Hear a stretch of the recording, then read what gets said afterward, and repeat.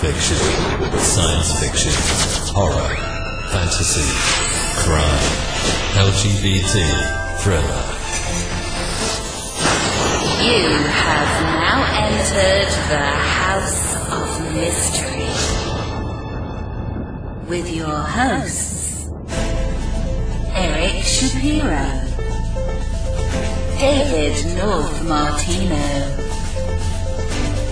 John Copenhaver, and Al Warren.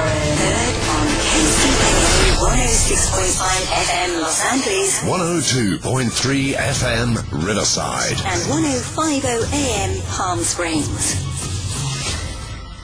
Welcome back to the show. Joe Goldberg is here with me, and we're going to talk about his new book. The new book comes out, I believe it's November 14th. That is correct. Third book in your series. It is, and it could be the last, although I have set it up for, of course, the capability to start another series of the same characters, but, the next generation to step on beyond. I have my small loyal following. He keeps saying, when's number 4 coming out? I'm like, really? I'm going to do a few other things first, but I have left it open just in case. Well, I guess in that, what you're saying is you really like your characters involved and you want to take them somewhere else, but maybe not in the same place you've taken them before. That is exactly what I want to do. They're done being, at least in the undercover spy-ish world, and now they're corporate. And one's married, and another one's older, and one doesn't have the control of what they're going to do. So how do they respond to that? How do they react to that? That's how I'm actually going to, if I ever do another book or write down notes about it while I'm thinking about other things, it's like, where do I want these people to go, and what story do I want to tell that's going to make them get there? One of the people we interviewed once said that.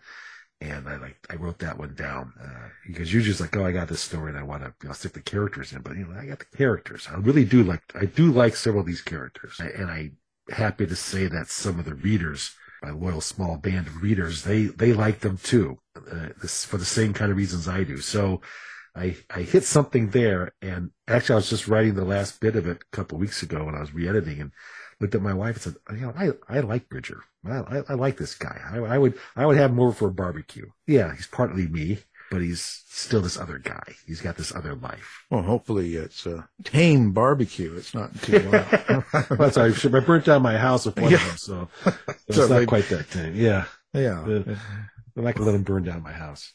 No. Well, maybe let him barbecue, and then he can, it'll turn out good, right? It's no fun. It sounds to me like the whole series to you, all 3 books, have been a challenge, a work challenge, a writing challenge, like a big. It's not just a story. Like you are developing into who you want to be as a writer. How's that? Yeah, exactly. That's kind of why I want to do something else. I had ideas. I didn't want to just write action bang bang, which is kind of where they sort of ended up. But as I write in the acknowledgments in the last book, Devil's Own Day, that I tried to put some themes underneath each book. If you look closely, there's kind of the themes that I was going through at the time.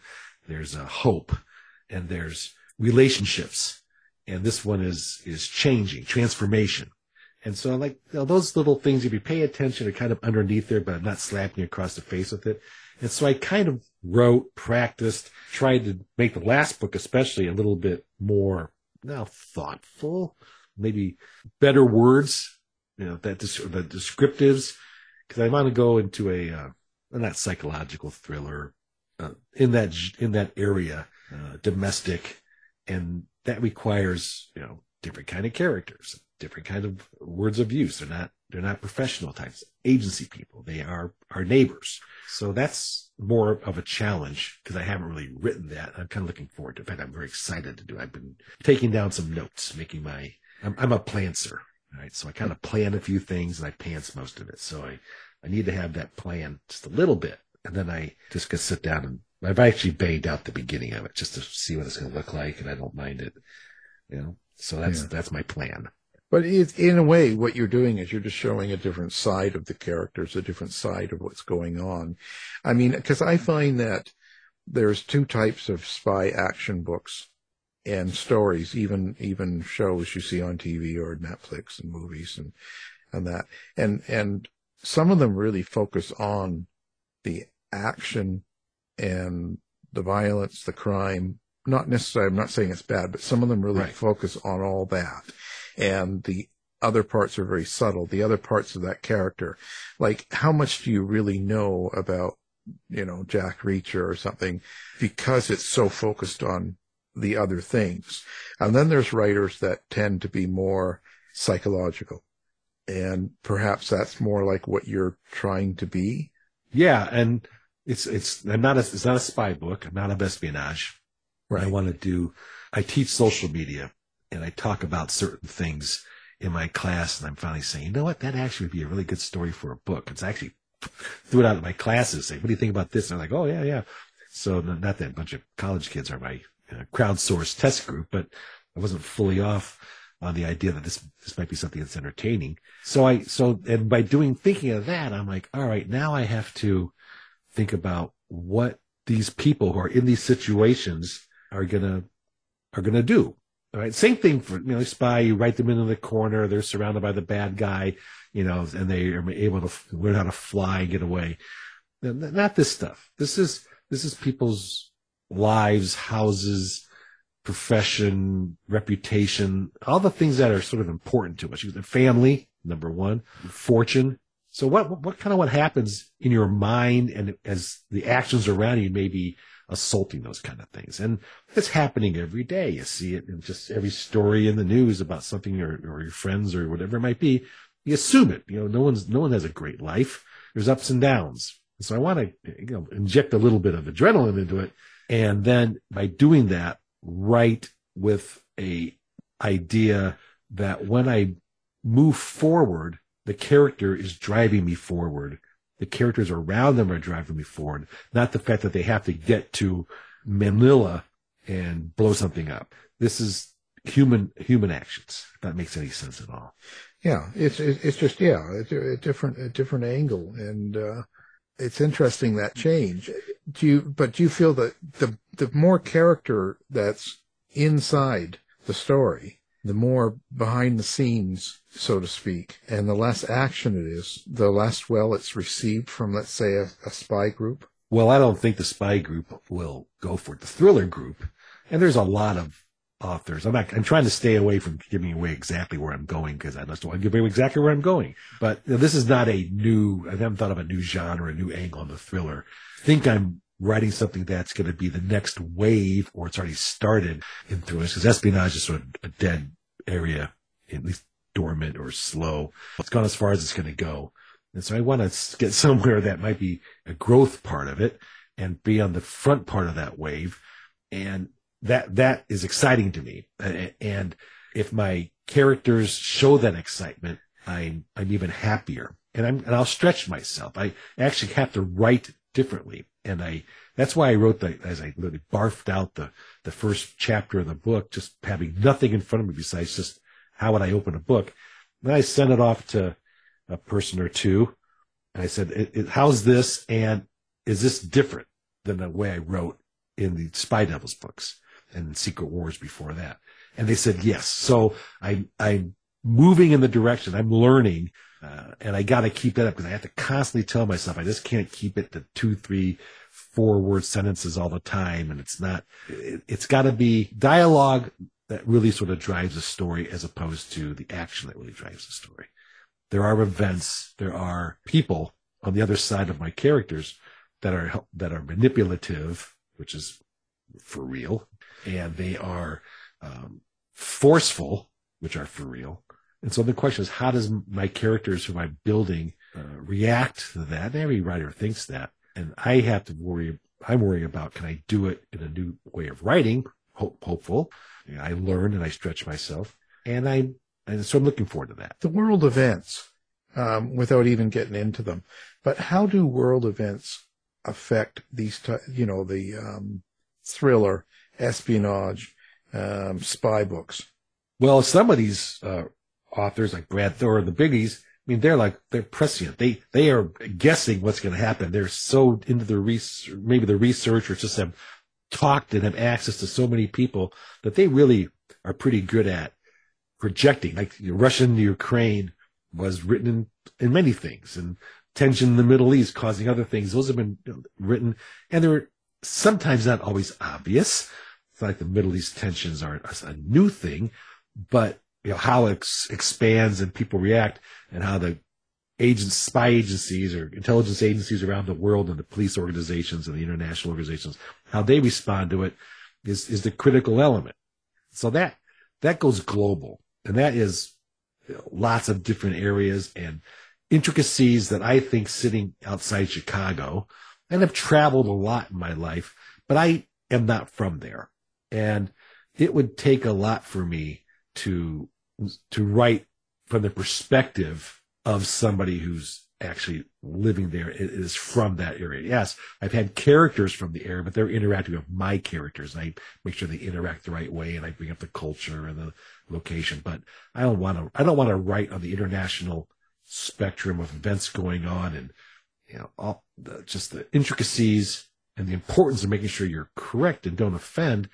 I don't want to do that. I'll offend an American any day of the week, but I'd have to really immerse myself in the cultural part of it, in the international world. I kind of think a little bit.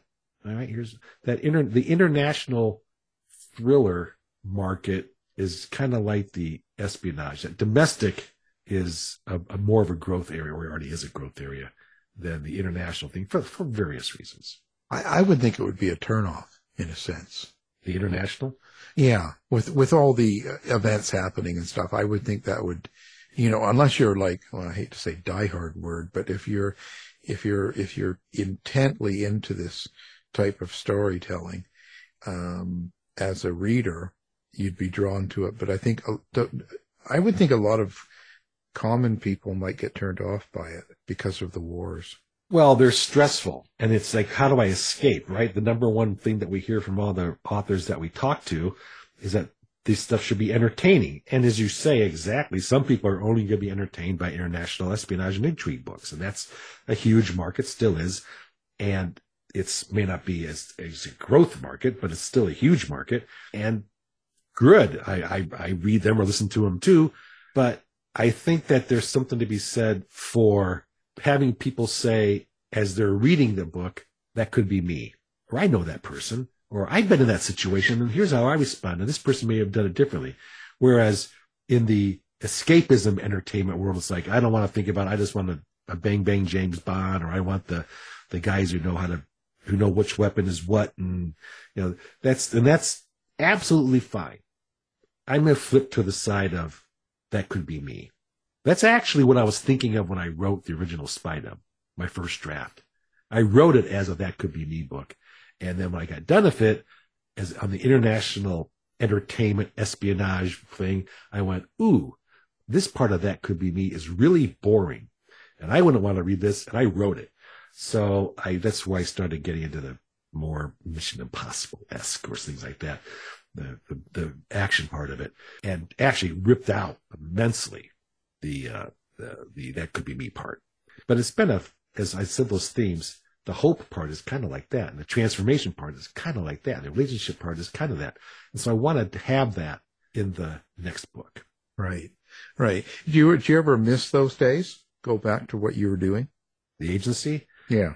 Well, that's a spectrumy question. It depends upon what's going on and what I want to do. Heck, I would be in almost my 40th year.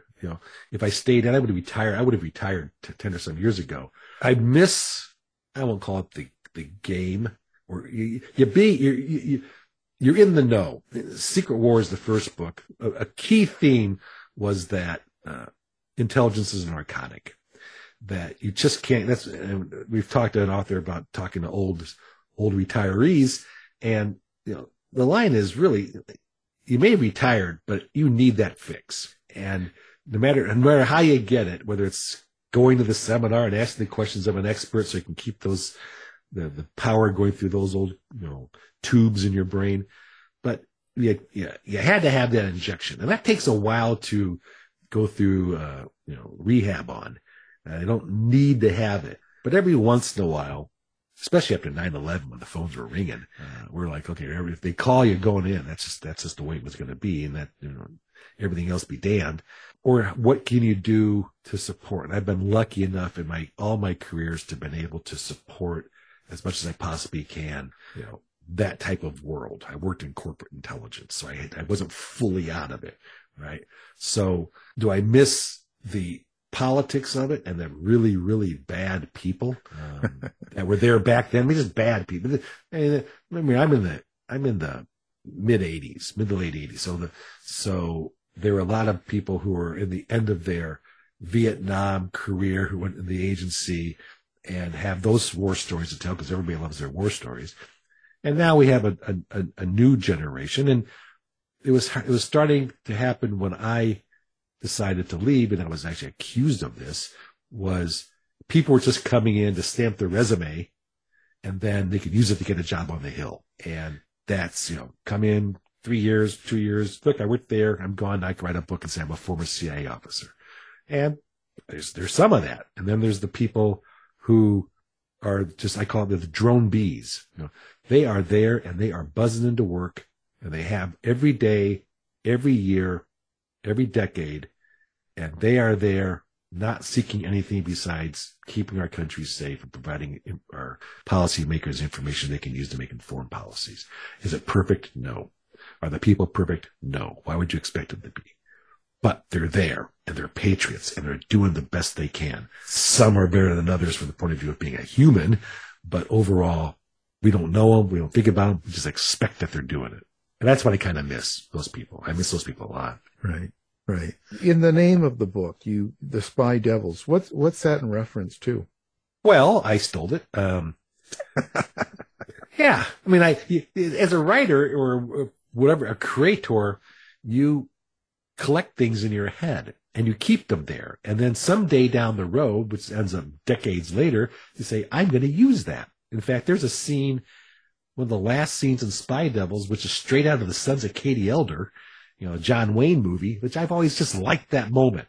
And so I'm going to try to write that moment into the Spy Devils. And so I did. But the Spy Devil name came from the Devil's Brigade, which was a real brigade in World War II, who the Germans were fearful of. They were basically commandos and did intelligence. They basically scared the crap out of the Nazis by showing up in their tent. They'd wake up in the morning and there would be something that they left behind saying, we were here, we could have killed you, but we didn't. So it's like a psychological thing. And that was the William Holden movie, Cliff Robertson and a few others, about the Devil's Brigade. And here's to the devil. And I said, okay, I like that. I like the fact that this guy, they were feared. And so if you've read my books, spy devils are feared.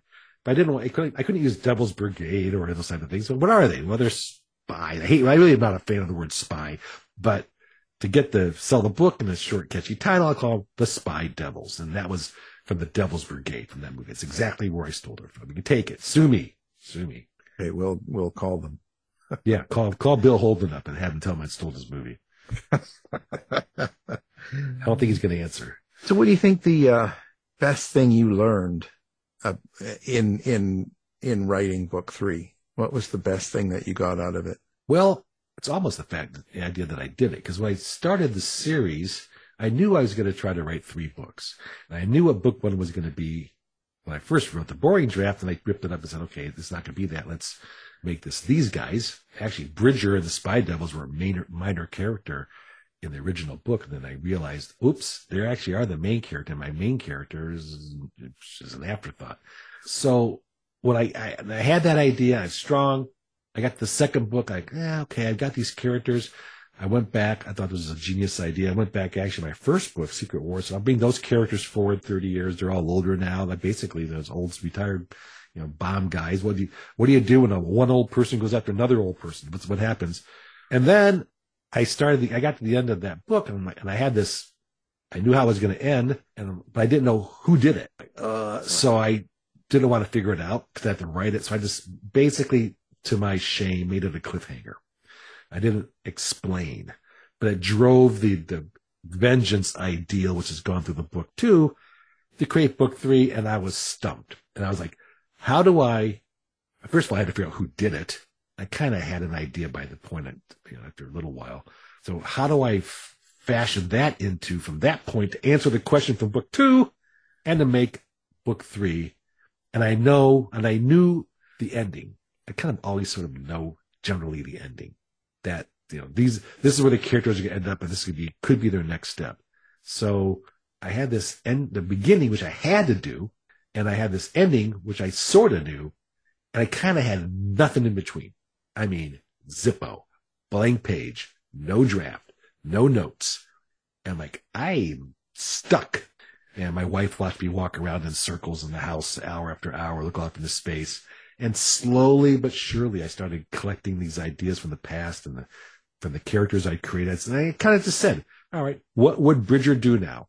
And it's basically go beat the hell out of everybody who's pissed him off up to that point, and I actually, as I said, I think maybe one of our radio shows, I crowdsourced that. I actually asked some of my readers, I messaged them, who do you think did the ending of book 2?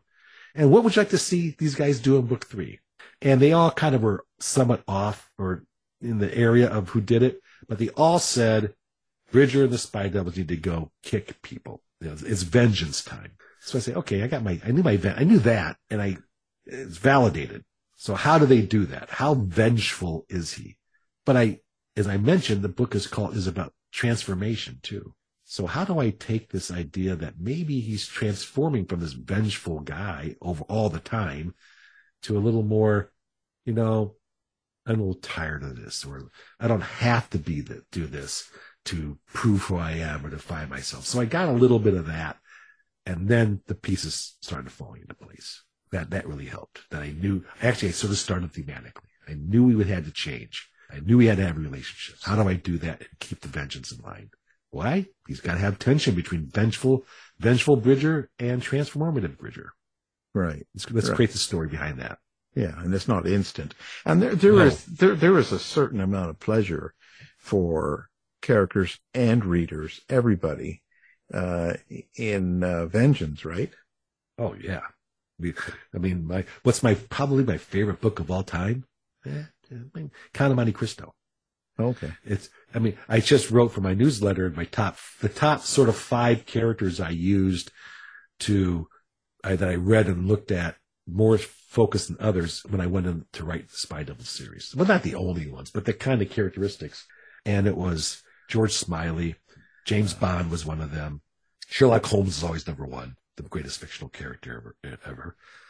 Philip Marlowe, Sam Spade, and Edmond Dantes. So one of these guys ain't like the other, right? The other guys are more contemporary. 3 of them are thrillers. One's, crime. And then I got a book from the old times. All right. I got Alexander Dumas, but all those characters had different characteristics that rose through my characters, whether it be steadfastness or thoughtfulness or vengeance for Edmond Dantes. So that is how I built some of the stuff behind the characters. Actually, some of that subconsciously. I actually went back as I was writing my newsletter saying, who did I really pay attention to? Listen, I read a lot of books. I read all these Reachers and all that sort of stuff. But who were the characters that sort of impacted me in my writing? And those were sort of the 5 that came to 5 plus, two. And they changed their genre. Right? Sherlock Holmes created the whole thing. Created it all. If you want to do a detective story. George Smiley was introspective, but James Bond, Smiley was the flip of James Bond, right? Bond's his action guy, so he wrote George Smiley to be this thoughtful guy, right?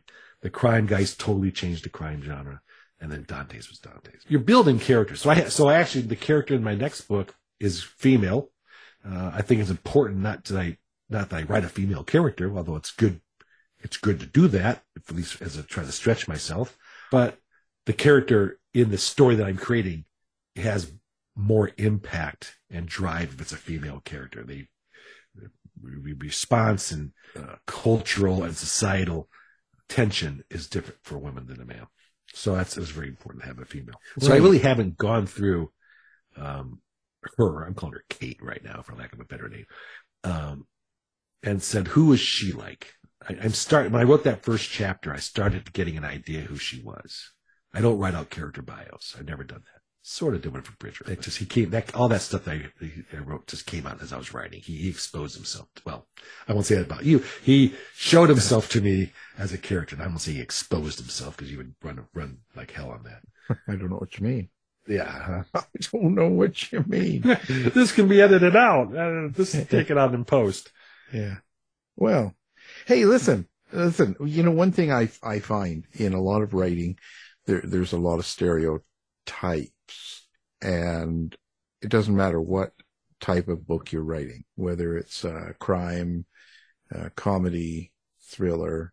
It's all there's you know, you get, and themes. You can get into paranormal and there's ideas of what people are or should be. You know what I'm saying? So when you get into this type of writing and you've got Mexican cartel and you've got Chinese drug lord and all this stuff, are you taking kind of what we've seen as the standard and making that and putting that onto your character, let's say, that you've created in these aspects, or do you go completely off and create a totally different person?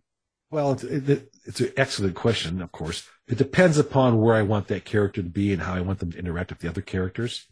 And everybody, you know, once again, every evil person thinks they're the good guy. They're just doing what they want to do. But the things I kept saying to myself is don't be cliche. You know, don't be a jingoistic, ethnocentric, you know, American trying to write a Chinese character without having an idea of how they would respond and react. I'm trying to be culturally sensitive because I want to make them believable characters. You talk to people, you read the books, and then that is why, and that's so far not true for this new book, is a lot of those characters are based on real people or a combination of a couple real people. So if this person is real evil and bad, these real evil and bad things really happened. Now I haven't talked to them. I don't know what they were thinking at the time. Maybe they were thinking about what's for dinner when they were throwing people off the bridge. But, that tells you about something. So my main Chinese character is a real guy. He's in Australia right now in prison. My Mexican cartel guy is a real guy. He's still there. They're doing whatever he does. And he and a couple. My original people that were in Spy Devils, my Ukrainian oligarchs and all that, those are based on real people. So at least, and I can see I watch them on YouTube, see their interviews, see what people wrote about them. And so I can get an idea and not be exactly what you're saying, which is stereotypical, unless the stereotype fits, and stereotypes come from somewhere. Right. They're just not made up. They're based on something. Right. You know, the evil drug lord. Well, guess what? You know, the drug lords have a tendency to be evil. You know, the child trafficker has a tendency to be evil. You know, so or not a good person. So you can use those characters and make realistic characters using real. The hard part I get to is when I have to make a secondary character. I want to be good. I don't have quite the foundation. I gotta find somebody from my past or something that I can base them on. I like having my characters based on real people to strengthen them. I won't say to avoid. Let's go the other way. To strengthen them so the reader says, once again, I know that person. That could be me. Oh, that's me. So you find it hard to find good people then? Yes. Yeah. And I don't know about the next book, this new one, because I don't know who they are yet. I haven't got that. I have two characters, a husband and wife.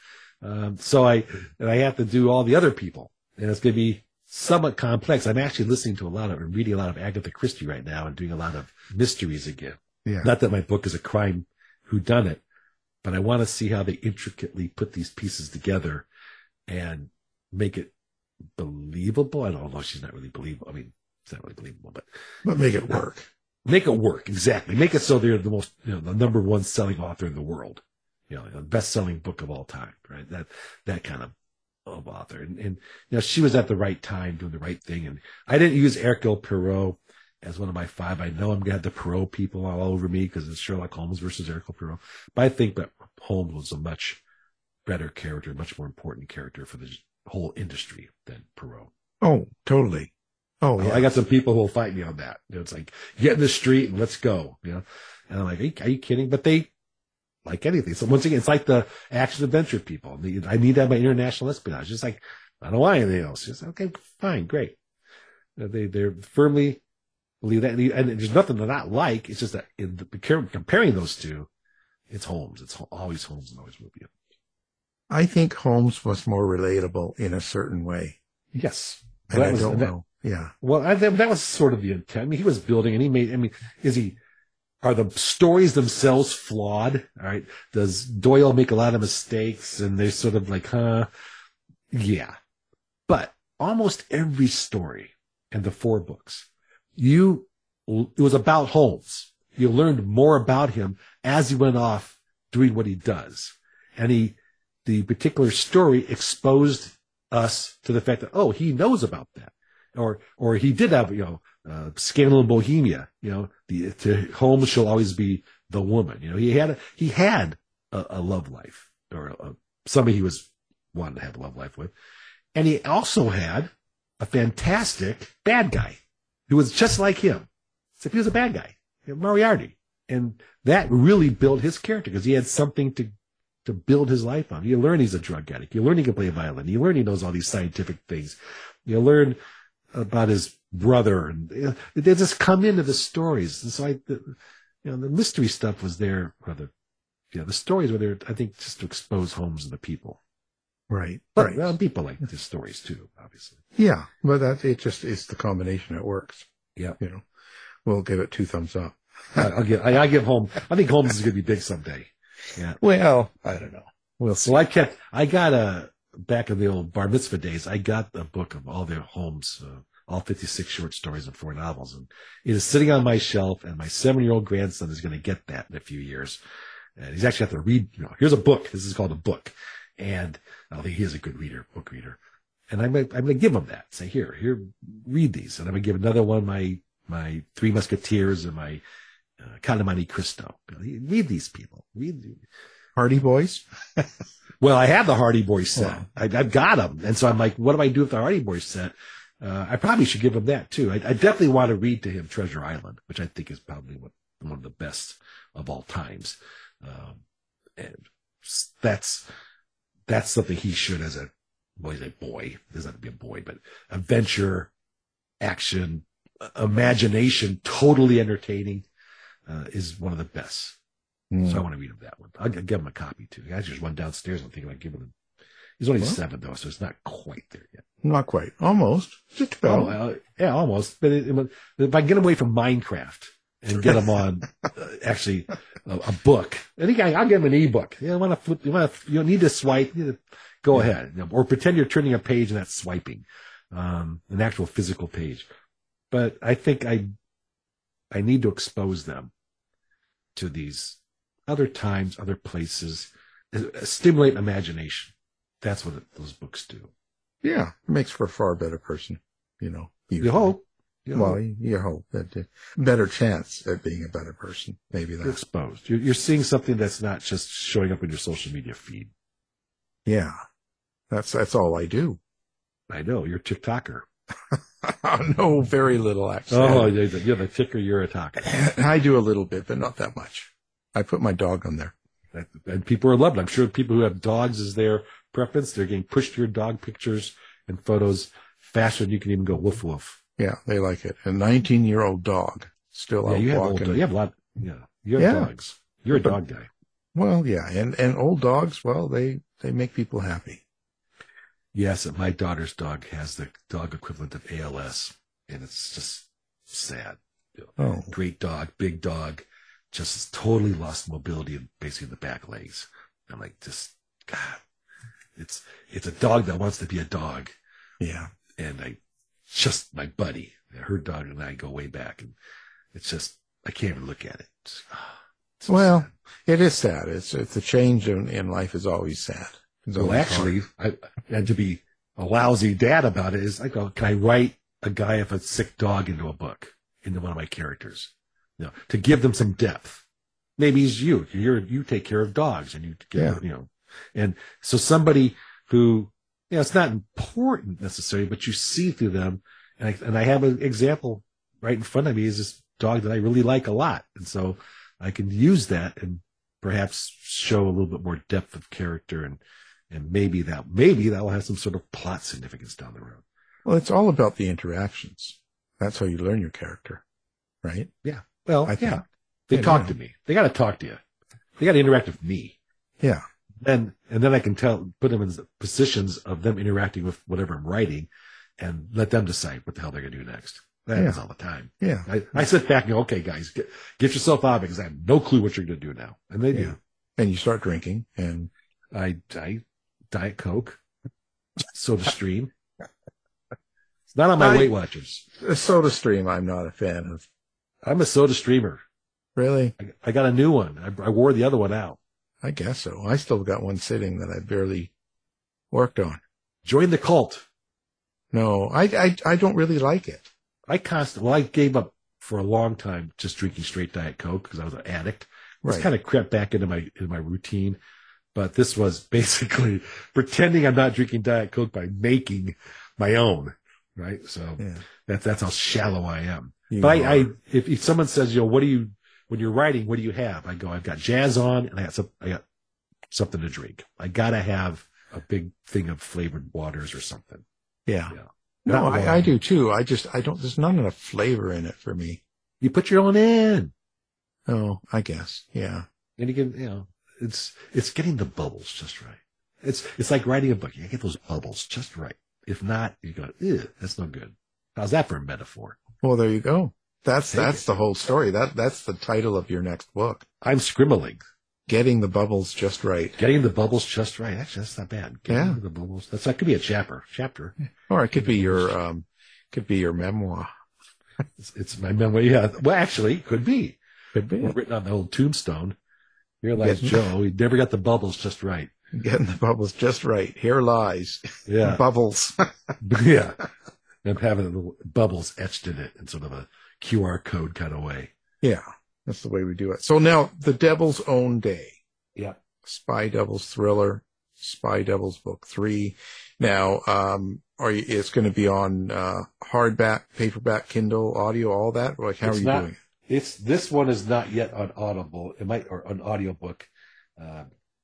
Maybe I'll do it for next year, but it is on everything else. And it's available through joegoldbergbooks.com and most of the other sites. Yeah. And, if anybody has any questions, I interact with my readers. So you send me a tweet or something.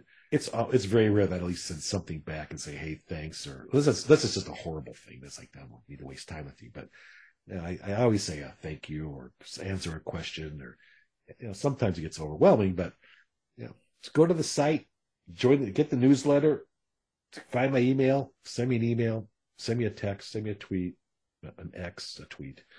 And a Y, a Z. A Z, that's right. A T, a tick and a talk, and like I say, I teach social media. It's like unbelievable. I don't even speak their language anymore. Or a Z if you're from Canada. That's right. Yeah, Z top. You're wrong. Well, Canadians are wrong about everything. So come on.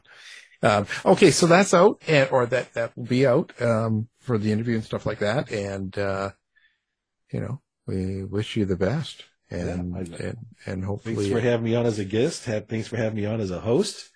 It's been actually, and I say this in my acknowledgments of the book, that having you call me up and asking me to be a host for the show has been probably the highlight. I think I've told you this before of this whole thing. You're a good guy. We're friends. Yeah, fine. But I get to talk to all these great authors. Yeah, I do take notes and I learn. That's what a great experience. So I greatly appreciate that. Yeah. Hope the listeners understand how valuable, Al Warren is to our industry. Oh. No, it's true. It's true. Well, you know what? You got to make a difference. That's what life is. Nothing more. Exactly. Well said. So that's the only reason I do anything. Will it make a difference in a good way? And you do it. Yep. And well, you are. So thanks. Well, that's good. Do it while I can, because next week it'll be someone else.